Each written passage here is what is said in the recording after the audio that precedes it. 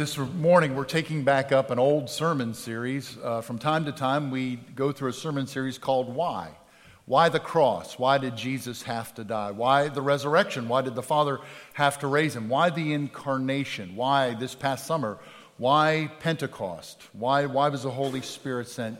And over these next couple of weeks together, we're going to be looking at why salvation? What was the Father's intention? What was it he was wanting to gift to us, to impart to us? So over several weeks, we're not just going to be looking at the whole of Scripture, but also especially to Paul. In my devotional readings, a lot of times that doesn't translate to sermons, but it is this time. Just what do we see the Spirit saying through Paul to Timothy, to Titus, to the churches about this great salvation that was won for us? Now this morning, we're just going to go to the center of the issue. We're going to just talk about two things of why we're saved that are just core as to why Christ came. He came to save sinners, and he came to gift us heaven forever. And you see that here in this passage. That's the core. But before we get into that, as you heard Steve read this morning, we want to just give glory to the Lord who made that so. And just spend time each week, not just seeing what we can experience in salvation, but what does this reveal to us about Jesus?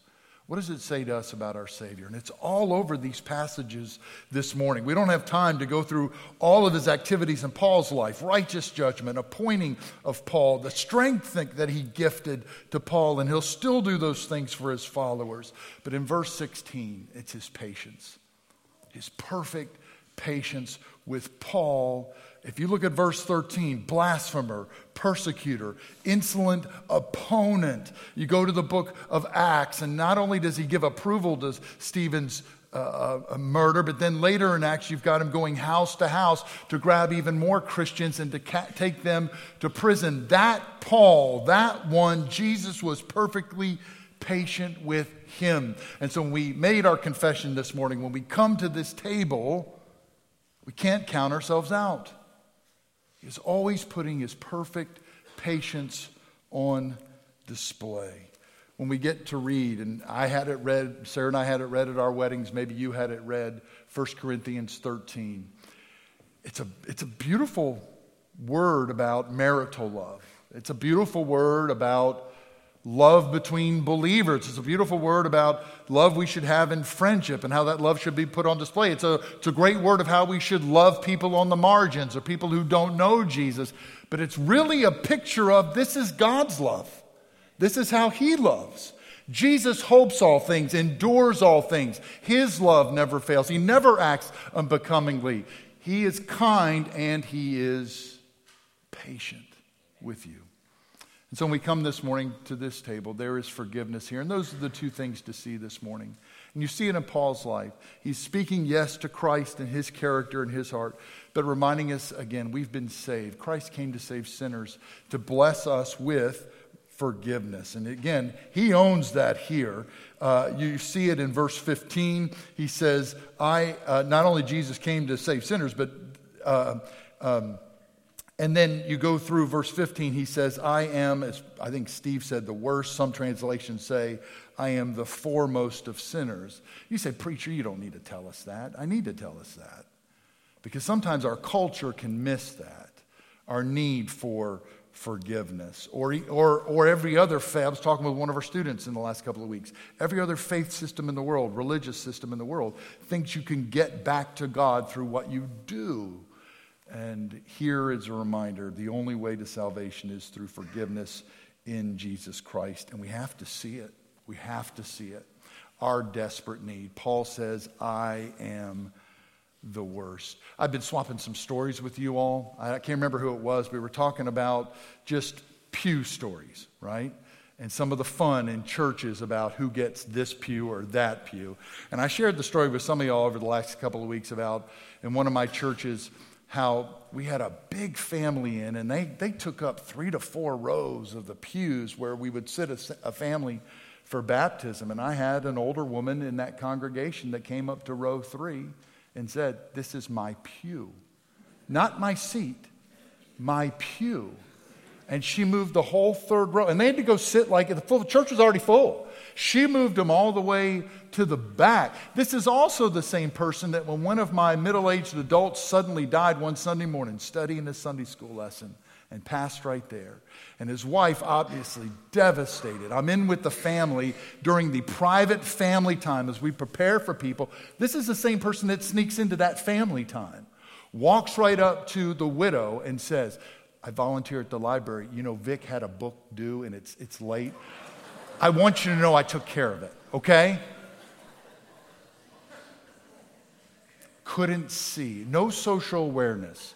Couldn't see how awkward that moment was, or couldn't see it.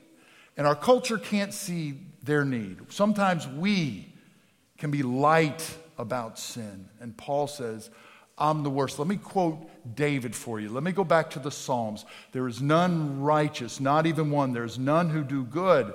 Psalm 14, I believe. So just this reminder here, as we come to this table, maybe it's for the first time to say yes to Jesus. You have come to save even me.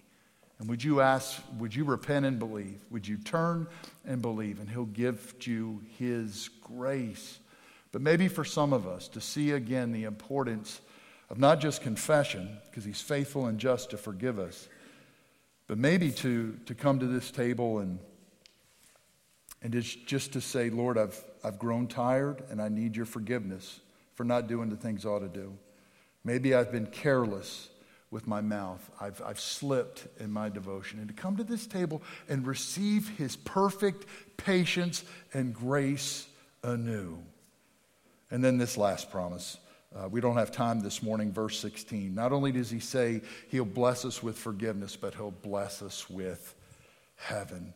And you just see through all Paul's epistles, Colossians 1:5, the hope laid up for you in heaven. Philippians 3:20, for our citizenship is in heaven. 2 Timothy 4:18, the Lord will rescue me from every evil deed and will bring me safely to his heavenly kingdom. Over these weeks, I wish we had more time to talk about it. Dr. Andy Miller, where are you, Andy? Andy's written a great curriculum on heaven. It's free. We've bought it for our church. So if you want it with your small group or Sunday school, I'm going to put the burden on him. He'll teach you on that. I've got to get to communion. But that's the great news, not just forgiven now, but for someday with him forever. But what I want us to do over these weeks is not miss the in-between things. What you see in Paul's letters to his churches and to those he's mentoring is there's so much more that he wants to give to us. Not just to be forgiven for sin now, not just to wait for the promise of someday, but what does he want to save you from or save you for now? And that'll be our focus over these weeks. But as we come to the table this morning, we praise God. We praise God for his great forgiveness for us in Christ if we rightly come to him with our confession. And we praise him, as we will in this liturgy, that there is a heavenly banquet waiting someday. And we can bank on that. There's a great hope in that. So come to this table. Whatever your need, bring it to the Lord. For Christ invites to his table all who love him, who earnestly repent of their sin and seek to live in peace with one another. As we come to this table, we remember that on the night in which Christ was betrayed, he took bread, broke it, gave it to his disciples, gave thanks to God, and said, "This is my body, which is broken for you. Do this as often as you eat it in remembrance of me." After the supper was over, he took the cup, gave thanks to God, gave it to his disciples, and said, "This is my blood of the new covenant, poured out for you and for many, for the forgiveness of sins. Do this as often as you drink it in remembrance of me." Let's pray together. Almighty God, pour out your Holy Spirit on us gathered here and on these gifts of bread and cup. Make them be for us the body and blood of Christ, that we may be for the world the body of Christ redeemed by his blood. By your Spirit, make us one with Christ, one with each other, and one in ministry to all the world until Christ comes and we feast at his heavenly banquet. Through your Son, Jesus Christ, with the Holy Spirit and your holy church, all honor and glory is yours, Almighty Father, now and forever. Amen.